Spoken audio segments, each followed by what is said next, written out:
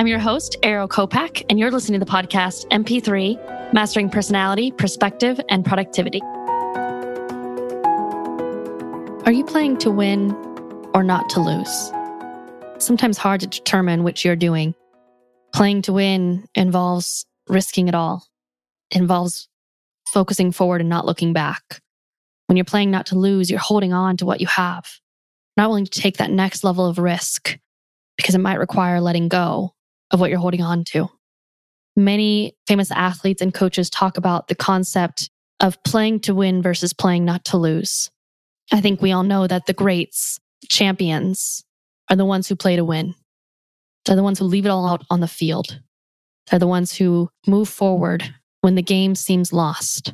The ones who never stop pursuing that win. In life, this can get a little complicated. When do you play to win versus not to lose? Should you always play to win? Is it acceptable sometimes to play not to lose?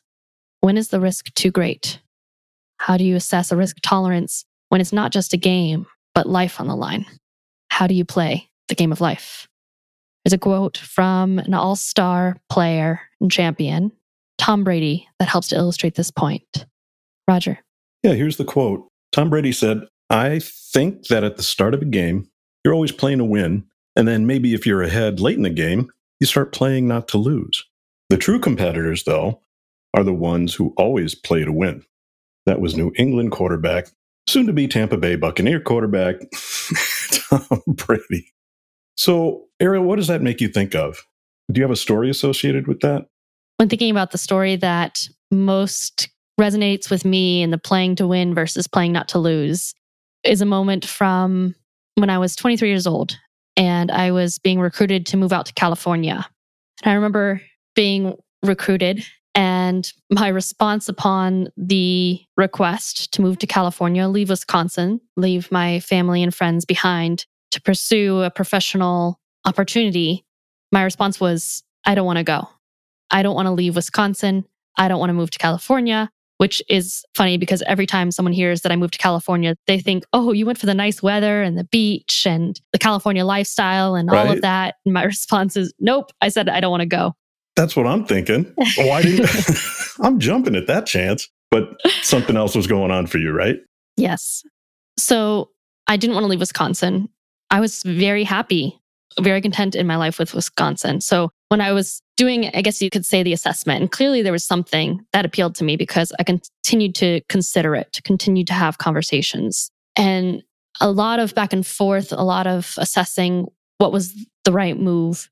And I didn't know what to do because there was a great professional opportunity, but so much that I didn't want to leave behind.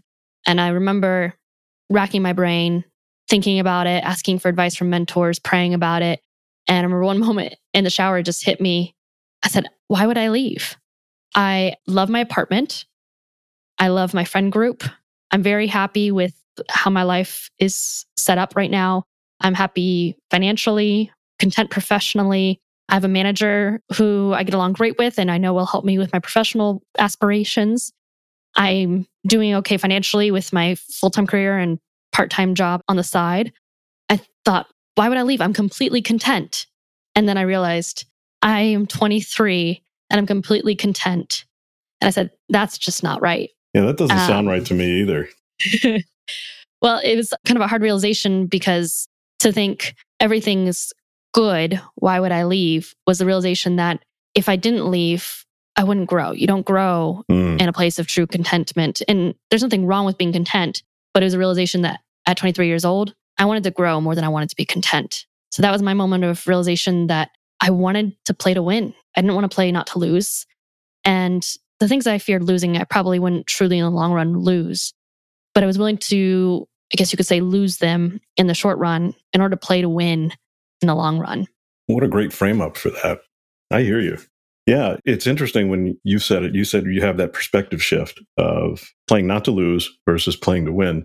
Something you said in the monologue really made me think. It was, is it time looking forward or is it time spent not looking back? I spent a lot of time in the not looking back area. And when I was around 23, 24, I was not looking forward. Let's just put it that way. I had a regret of not pursuing a relationship with a friend, Karen. I thought I knew what I wanted. And it turned out I was focused on what I'd grown up with all my life with, which was make the quote unquote right choices, right? That had been instilled in me for forever. Make the right choice. Well, how do you know what the right choice is? I don't know what the right choice is. And so making decisions like that really hampered me. And I believe it now, years later, that it was fear. It was fear about doing the wrong thing, not about doing the right thing, but fear of doing the wrong thing. And the uncertainty that comes with, well, how are you ever going to know if it's the right thing? I don't know. Never know. You never know. It's interesting because you went out to California to grow, right? You made the choice to grow. You didn't know it was going to be out there. You knew it was here. Definitely knew it was here. So staying here could have been seen as a not to lose, but you were playing to win, and you played to win to grow and meet new people and new opportunities and grow yourself. I hear you. Big risk reward. It was a big risk and definitely expanded my comfort zone and grew a lot. And thank you for sharing that experience, Roger, because it's so easy to look back and identify when you made a fear-based decision in the past, but it's really hard to identify when you're doing that now. It really is. I think about it in terms of this way. When you first started talking about this topic, we were talking about, you said, well, what is the difference? You said, what's the difference between playing not to lose and playing to win? And the first image I got, remember, I'm a visual thinker. It was like the difference between large and small. That's what it came down to for me, large and small. Playing not to lose reminds me of the people I used to work with in the corporate world, many of whom were content and they were doing the bare minimum to get by. And I could not understand why they weren't doing more. And my attitude was always of, I wanted to do more to play to win, but I didn't know to play to win at what, right? We'll talk about that in a little bit, but I didn't know what it was I wanted to win at. I knew there were some bigger things, but I just hadn't defined for myself what they were. But when I look at it, if I had to write down or draw a picture, I would draw a small circle and a big circle. You know how I am at drawing things, right? That's the way I explain concepts. And so that's what I think of, not putting a value judgment on either one of them at all. But it goes back to, what is your risk tolerance for taking the option to play to win big or play to win? Right.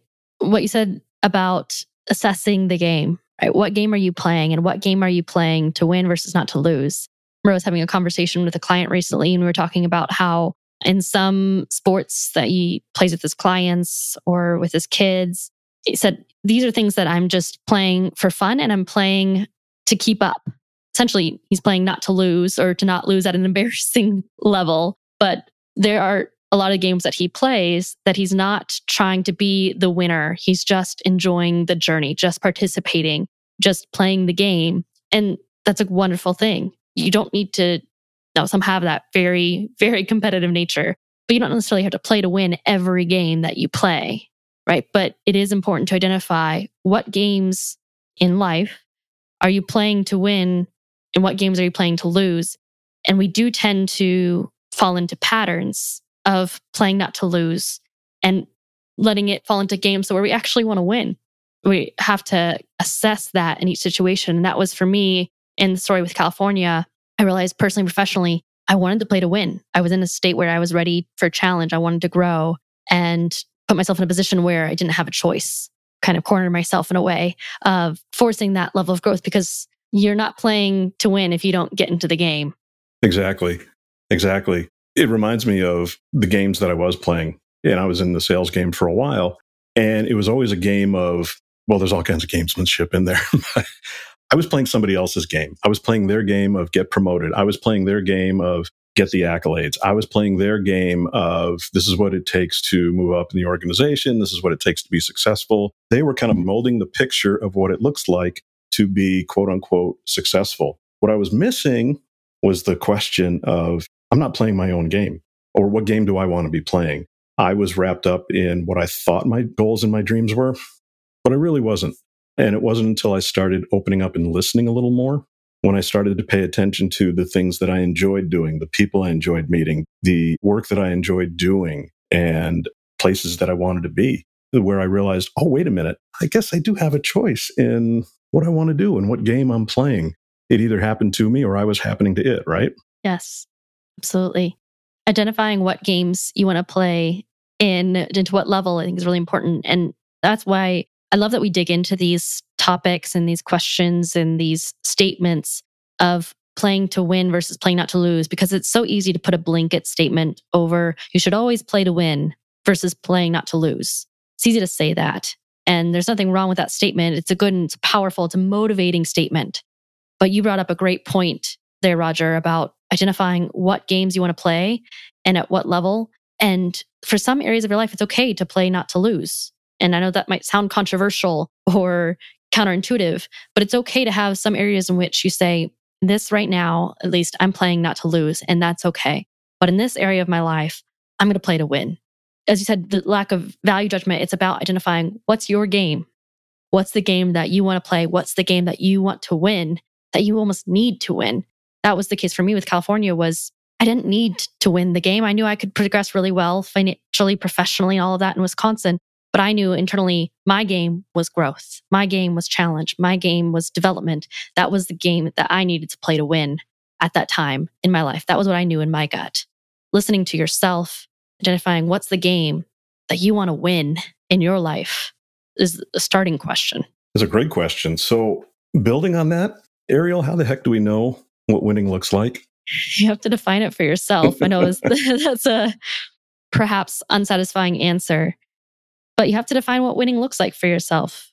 And if that is growth, personally, professionally, spiritually, identify what that growth looks like. But I think identifying the arena in which you're playing, so you know what it looks like to win, is really important. And that will obviously change as the game changes. The parts that will change is how you win or how you assess the situation to get to the next, if we're bringing in sports, the next touchdown or the next goal. But define your game, define your arena, define what winning looks like. Because if you don't define what winning looks like, how can you win? And you're so right. I would answer the question the same way, right? And one of the things you do, you said you got to dig a little deeper, right? And it's asking yourself, I look at it this way, like having that heart to heart with yourself, asking yourself, well, what do I want? What do I really want? And not being afraid of those answers. So we can ruminate on it. We can think about it. But one of the things I found, I like to just grab a sheet of paper and write down, what do you want? And you know how many times I do that? How often? I try to do it now probably once, twice, occasionally 3 times a week, at least once or twice a week. What do I want? And you know what? The answer changes. Mm-hmm. The answer does change gradually. It's not like this week I want this, next week I want that. Over time, it kind of changes. And it's a listening exercise, right? Listening to what I'm saying, what comes out. So I picture somebody across from me, a friend who was asking me, Roger, what do you want? I don't know. How about we write it down this time? Sometimes it's material things. Sometimes it's relationship wants. Sometimes it's life wants. Sometimes it's career or business things, whatever is there. And I'm surprised at what sometimes shows up on the paper. But that is a good indicator into figuring out what game I'm playing and what I think winning tends to look like. It's such a powerful question. When I ask my clients that question, and often the response is, oh, going for the easy questions, because it is a tough question to honestly ask, what do you want? As you said, it's a scary question. It's scary to allow yourself to admit what you really want, what game you want to play, what game you want to win.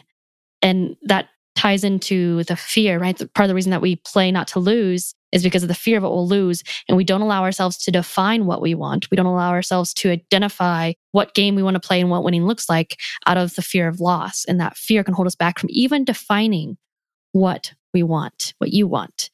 So in order to let go of the fear, you really have to identify what it is that you fear losing. Make that clear. As you said, make what you want clear, but then also make what it is that you fear you will lose if you pursue it very clear. Because if you don't, I assure you it's there and it's holding you back. Clarifying it is extremely important because then you can actually assess, is this a game I want to play to win? Because oftentimes when you assess it, truly, you'll realize the things that you fear losing, you're probably either not going to lose or you're putting more weight on it than what it is that you want to win. Or it's perhaps just letting go for a period of time. And that's a hard thing to embrace. But one thing I learned from my neurolinguistic programming practitioners was they said when it comes to weight, they were talking about to our group, when it comes to weight, don't say lose weight because lose mentally means something you'll find again. So drop the weight, get rid of the weight, but not lose the weight because that's assuming that you'll get it back. I think that ironically can be tied to this a little bit with the fear of loss, the fear of losing. Mm-hmm. Is it something that you can regain? Is it something that you maybe put aside or lessen the importance in for a while, such as sometimes in sports, they lose some yardage in order to get the play, right? There's maybe some initial loss, and you can assess if that is a part of the bigger picture, could lead to something greater because it's something that you might gain back. That's really powerful. I think I'm going to start eating differently now. No, it's very, very true what you're saying about the words and the language that we tell ourselves and the way we think. There's a lot there. Mm-hmm. Let's go back to this. There is fear with every choice. Let's just accept that. Yes. And what is one of the things you say about naming fears? As soon as you face it, it's immediately lost some of its power. Right. So there's something there. I wanted to make sure we got that in too. You said something about guarantees and losing. We were talking about that a little earlier, Yes. not in the podcast, but in a separate conversation. Yes. There is a guarantee that you're risking loss, a great loss when you play to win. So when you're playing to win, you're acknowledging that you're putting a lot on the table. You're acknowledging that there is a lot you could lose. It's the difference in basketball of going for the 2-pointer versus the 3-pointer. There is more risk of losing when you go for the 3-pointer. There is a risk when you play to win. But if you play not to lose, you're holding on to a false security that you won't lose. Just because you're playing not to lose doesn't mean that you definitely won't lose. There's still a chance of losing. I think that goes back to some of our previous conversations about the sense of control. Sometimes that sense of control is false. It's a false sense of security that we give ourselves. Sometimes playing not to lose can give a false sense of security. But when you play to win, you are letting go of that false sense of security, because when you're playing not to lose, you're guaranteeing that you will not essentially win. When you're playing to win, you're accepting a risk of loss, but you're increasing the chances that you may win. It's an acceptance of the guarantee that you will not win if you play not to lose. Well put. It reminds me that I know for quite some time, I fell into a pattern of playing it safe. I always played the look back, play not to lose, because it was safe. And it meant a number of things that we brought up here: not facing fears, not making decisions. I was recently reading some stuff about decisions. Book I was reading, Decisive. And one of the things in there it says is just know that you may be wrong. It's okay to be wrong, but you've made a decision and just accept that it's wrong if you're putting value judgment on right and wrong. And that I'd started to think about that years before, like getting out of that wrong versus right thinking and just take the chance. What's the worst that could happen? And taking that measured risk. And my tolerance grew and grew and grew to take that chance, to getting out of a 9-to-5 job and taking on my business. You started a business, realizing that, yeah, there's more out there if we play to win. And if we're aware of being stuck in a pattern, right? Being able to look at yourself and say, what pattern am I in? And is it a pattern? And do I want to break out of that pattern? Right. So that feeds back to what you were saying about choice and just maybe looking at it with a different set of glasses or filters. Mm-hmm. I think with what you're saying, you drew an awareness that the more that you play to win, the more you're able to acknowledge when you're playing not to lose.